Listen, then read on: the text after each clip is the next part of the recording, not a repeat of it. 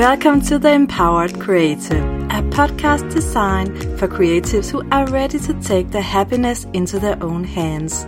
I'm your host, Christina, and my mission is to give you practical, empowering, and easy to follow mindset tools to help you slay insecurities, grow your confidence, and design an amazing life and business you love. If you are ready to invite self-compassion into your life and give yourself permission to shine, then this podcast is for you. Well, hello there and welcome back. I'm Christina and this is part 2 of 8 things I wish I knew when I started photography. So, if you haven't heard part 1 yet, make sure to go back and listen to that one. That's episode number 4, and this is the second part, episode number 5. So let's jump right into today's topic. Because tip number 5 is to go for a full frame camera. When it comes to choosing your DSLR camera, there are 2 types to choose between, and those are a full frame camera and a crop camera. Most beginners don't know about this when they buy their first DSLR camera and therefore ends up with a crop camera, including myself when I started out. The term full frame refers to the camera's sensor size, and it simply means that with a full frame you get more of your scene in the frame. With a crop camera you get less of your scene in the frame. So the best way to describe this is to imagine that with a crop camera you are looking out of a smaller window than if you have a full frame camera, which will give you a bigger window view. I hope this makes sense. As I've already said before, the camera does not make you a great photographer, no matter how expensive that camera is. In today's world, you can even make a career in photography with just using your phone camera. I know several people who are very successful at doing this. That being said, I wish someone had told me to invest in a full-frame camera from the very beginning. Working with a full-frame camera has made my life so much easier, and let me tell you why that is. I often work with limited space when I shoot photos inside, whether I'm shooting in a hotel room or in a living space. Plus, I also have a fairly small daylight studio at home. And this is where the full-frame camera is such a big help. By using the full-frame camera, I am able to get much more in my frame, and it gives me the freedom to move around and get more angles despite lack of space. And that's why I love working with the full frame camera. It just makes my work and my job much easier. The only disadvantage to a full frame camera is that it's really a big investment. This is because manufacturing a full frame sensor is far more expensive and demanding than making a crop camera. So do you really need to upgrade to a full frame camera? Not at all. You should only do it if you're using your camera daily and tend to work in small spaces. And if you are just a hobby photographer and only use your camera once in a while, no need to upgrade. And there really is no visual difference in the image quality. You can take professional images with a crop camera just as you can with a full frame. I did invest in several crop cameras and lenses before I finally bought a full frame, mainly because I could not afford the full frame at the time. But looking back, I wish I had invested in a full frame from the start and then just got one good lens like the 50mm, because that's the best combination for when you wish to go from hobby photographer to professional photographer. So if you're thinking about upgrading from hobby and take your passion for photography into a career and build a business with photography, then I think your best investment will be to buy a full-frame camera. Okay, let's move on to tip number 6. Forget JPEG, shoot in RAW. When I got my first DSLR camera, I had no idea what RAW was, what it meant, or how it was different from JPEG files. You see, most cameras are set to shoot JPEG automatically, so that's what most people do without thinking about it. But then as you get more into photography and become more serious about it, you start to notice that the pros talk about RAW files. When I first heard about RAW files, I thought, ooh, that sounds so complicated. Let's avoid that. So for a long time, I just shot JPEG files. Had I known what I know now, I would have dished JPEGs all together and shot everything in RAW from the get-go. So, if you are unsure what RAW files are and if you think it sounds scary, let me help you out right now. First, I want to say that if you are a hobby photographer, there is no need to change from JPEG to RAW. Upgrading to RAW files is mostly for photographers who are ready to take the photography to next level. Perhaps you consider working with photography professionally, and if you do, shooting RAW is a must. That's because when you are a professional, you need RAW files in order to perform the best editing in Photoshop or Lightroom. If you just shoot for your blog or for fun, or if you never edit your photos, there is no need to be concerned about RAW files just yet. The difference between JPEG and RAW is that JPEGs are made inside the camera. When you take a JPEG photo, your camera finishes it completely for you. As with RAW files, the photo is not yet finished in camera. You have to finish it in post-processing using a program like Photoshop or Lightroom. So a RAW file is kind of like when you in the old days shot film and then you took that film into the darkroom to finish it. Now you are just finishing it inside an editing program on your computer. Does that make sense? This means that when you're shooting RAW, you get much more creative control over your image. Half the job is made when you take the photo with your camera, and half the job is made when you edit it. And that's how you really can get super creative, and that's when you start to develop your own signature style. You can also edit a JPEG file, but you will actually be editing on an already finished image, which is not optimal. It's kind of like trying to put icing on a cake that already has been decorated with icing. It more or less ruins the cake. So when you edit a JPEG, the image starts to lose quality. But with a RAW file, you can make non-destructive edits and create dozens of different edits on a single file without overwriting its original data. And that's kind of amazing. I absolutely love shooting in RAW format. The control it gives me when I edit is wonderful, almost magical. For example, if I have taken a photo that is underexposed or a little too much to the dark side for my taste, I can easily make it brighter without losing image quality. It's fantastic. Or sometimes when I have tried to take a portrait of a person in a beautiful garden, I have tried to have the image turn out with a greenish color tone. And that's because the greenery in the garden mixed with the available daylight. And sometimes that gives a greenish color cast to the photos. And when that happens, I'm not happy. Maybe you have tried that. But that's something you can easily fix within seconds inside Lightroom or Photoshop.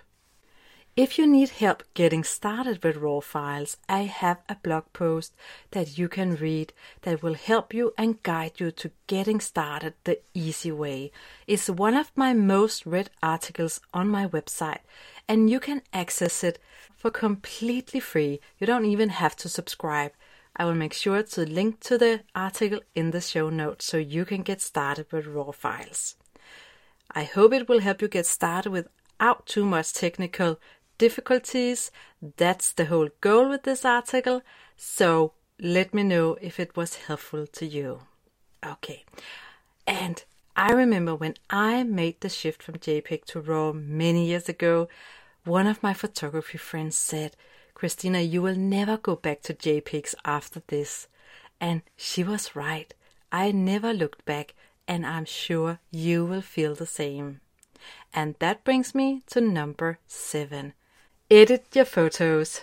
One of my absolute favorite activities is to edit my photos. It's my meditation.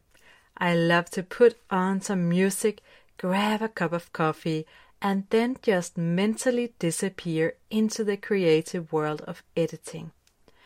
But I didn't always feel like this before I started to edit my work in Photoshop and Lightroom. I was terrified of it. I remember buying Photoshop, and then when I opened it up on my computer, nothing made sense to me. It was so confusing.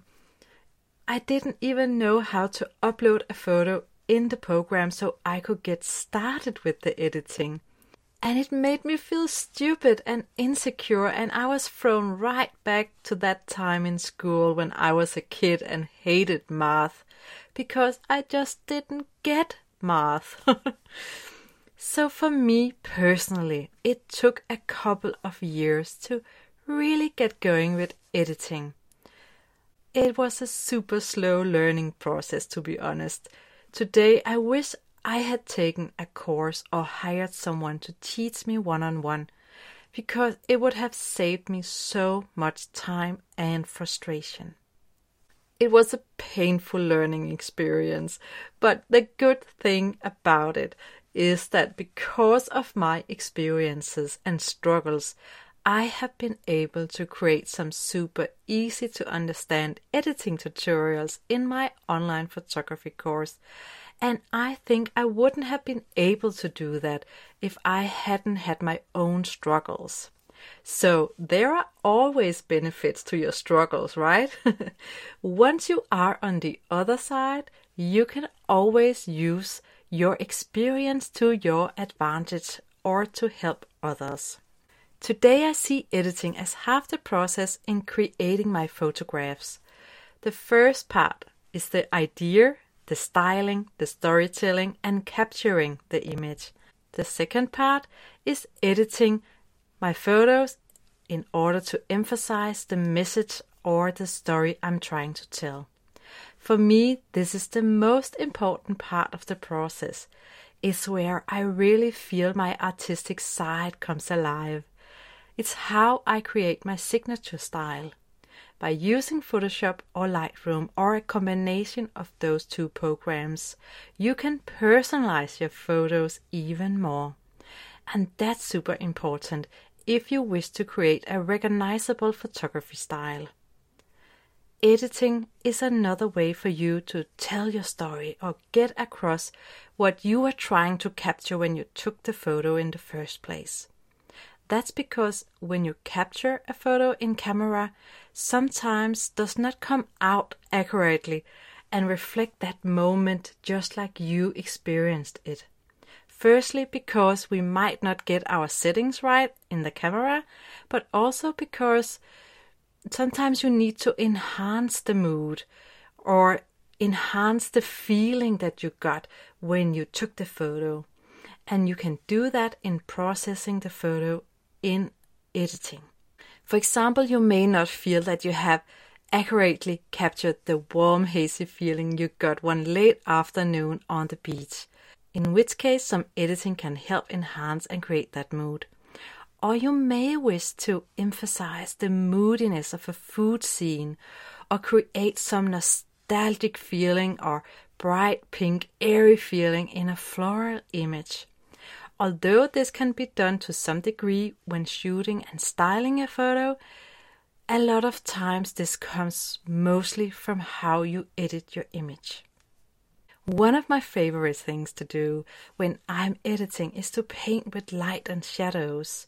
By doing so, I can bring out a certain aspect of the image or a certain mood, kind of draw with the light and the darkness. I can decide where I want the viewer's attention to be placed. So I can draw the viewer's attention to my main subject. It's also the perfect technique for adding drama and mood. And it's not even difficult to do. You just have to know how. Again, this is something that I teach in my online lifestyle photography course.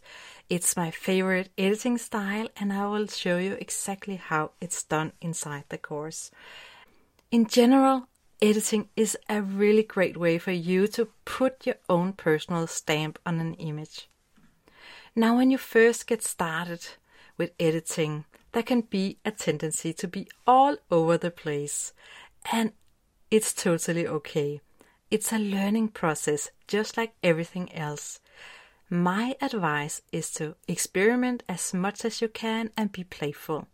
It can be really, really fun and helpful to test different editing styles, and that is without doubt a great way to learn how to edit.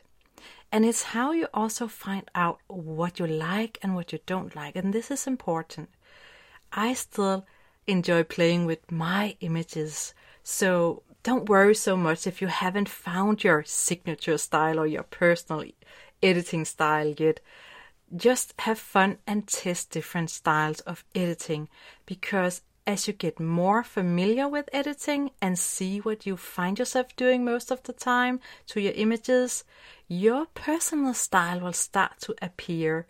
In a way, you can say that your style finds you. So what editing program should you use? Well, there are a number of programs out there, but I only want to talk about two of them. And those two are Lightroom and Photoshop. Those are the programs that I recommend. You don't need both of them. Lightroom is great for almost anything, and it's the go-to editing program for many photographers, shooting everything from food, flowers, landscape, travel, and interior design. But if you are more into portraits, fashion photography, and beauty photography, Photoshop is a better choice simply because you have better control when retouching. I use both programs myself. I will often start in Lightroom first and then do most of the editing there, and then if needed, I will bring that photo further into Photoshop to finish up some last details. That could be retouching skin or removing something that I don't want to have in the image. For example, if I shoot a living room, I might want to remove an electric socket from the wall and to make that image seem more clear and clean, or simply simplified. If you don't have Lightroom or Photoshop installed on your computer yet, you can get it on adobe.com. It's an online subscription platform, and that ensures that you always have the newest update. Last but not least, ta-da! Our last tip for today. Tip number 8. You don't need a special talent to become a great photographer, but you need to work for it. Most photographers are not born great. They become great by growing into their potential. When you put in the effort, when you put in the work, when you keep experimenting, learning, testing, and when you keep playing with your camera, you will grow and you will become better. It's no shame being a beginner, and it's no shame staying in the learning zone for as long as you live. Remember, it's always a lot more fun to explore and learn than it is to be at the finish line. When I first started out with photography, I always had a better picture in my mind than the one I managed to get out of my camera. More times than I like to admit, I felt like I was failing. Photographers are terrible judges at their own work, right? So listen carefully. Mistakes will happen when you are a beginner. And mistakes will happen when you are a professional photographer. Being a professional photographer doesn't free you from making mistakes. Let me repeat that. Being a professional photographer doesn't free you from making mistakes. And I think this is super important to keep in mind because it makes it easier to embrace making mistakes as a beginner. The fear of failure, the fear of not doing good enough, will follow you like a shadow until you accept that you don't have to be perfect. You don't have to create perfection. And you certainly don't have to live up to something that you believe equals being a professional. And if you sometimes criticize yourself for not having talent, I want you to stop right now. Because it's not about having talent. Having a natural talent for something is super helpful, but it's not what is going to give you success. So this is not something to obsess about. I had absolutely no talent for photography when I started out. I just practiced a lot every day. That was what I was obsessed about, learning and improving my skills. Here's the deal. Having talent will only put you ahead just 10%. The rest is hard work. I know this from working with creatives and artists for 20 years. I have seen creatives with massive talent getting nowhere, and I've seen people without a natural talent getting amazing careers. The difference between them is their willingness to take action, develop solid skills, and work hard. So no matter your age, no matter your situation, you can become a great photographer. The question is, how much effort are you willing to put into it? All it takes is that you take daily action. You don't need to practice for 10 hours a day, but you do need to practice a little every day. Sometimes the smallest step in the right direction ends up being the biggest step of your life. So when learning photography, tiptoe if you must, but do take the steps.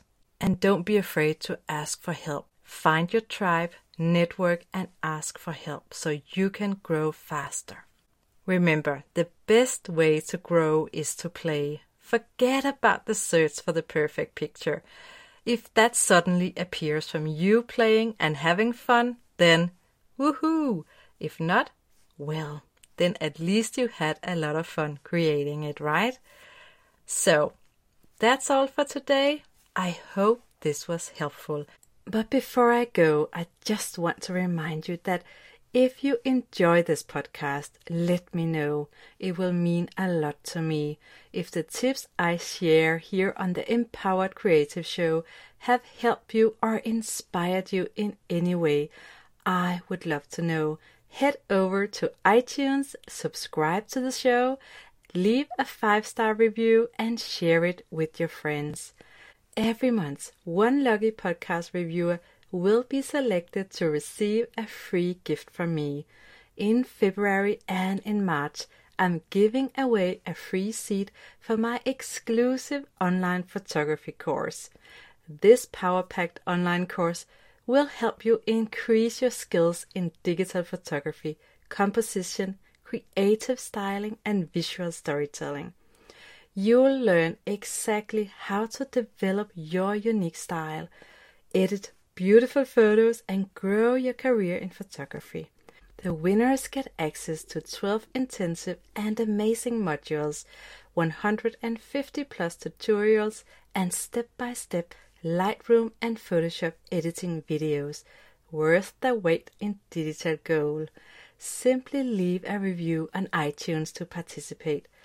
I will pick one winner in February and one winner in March.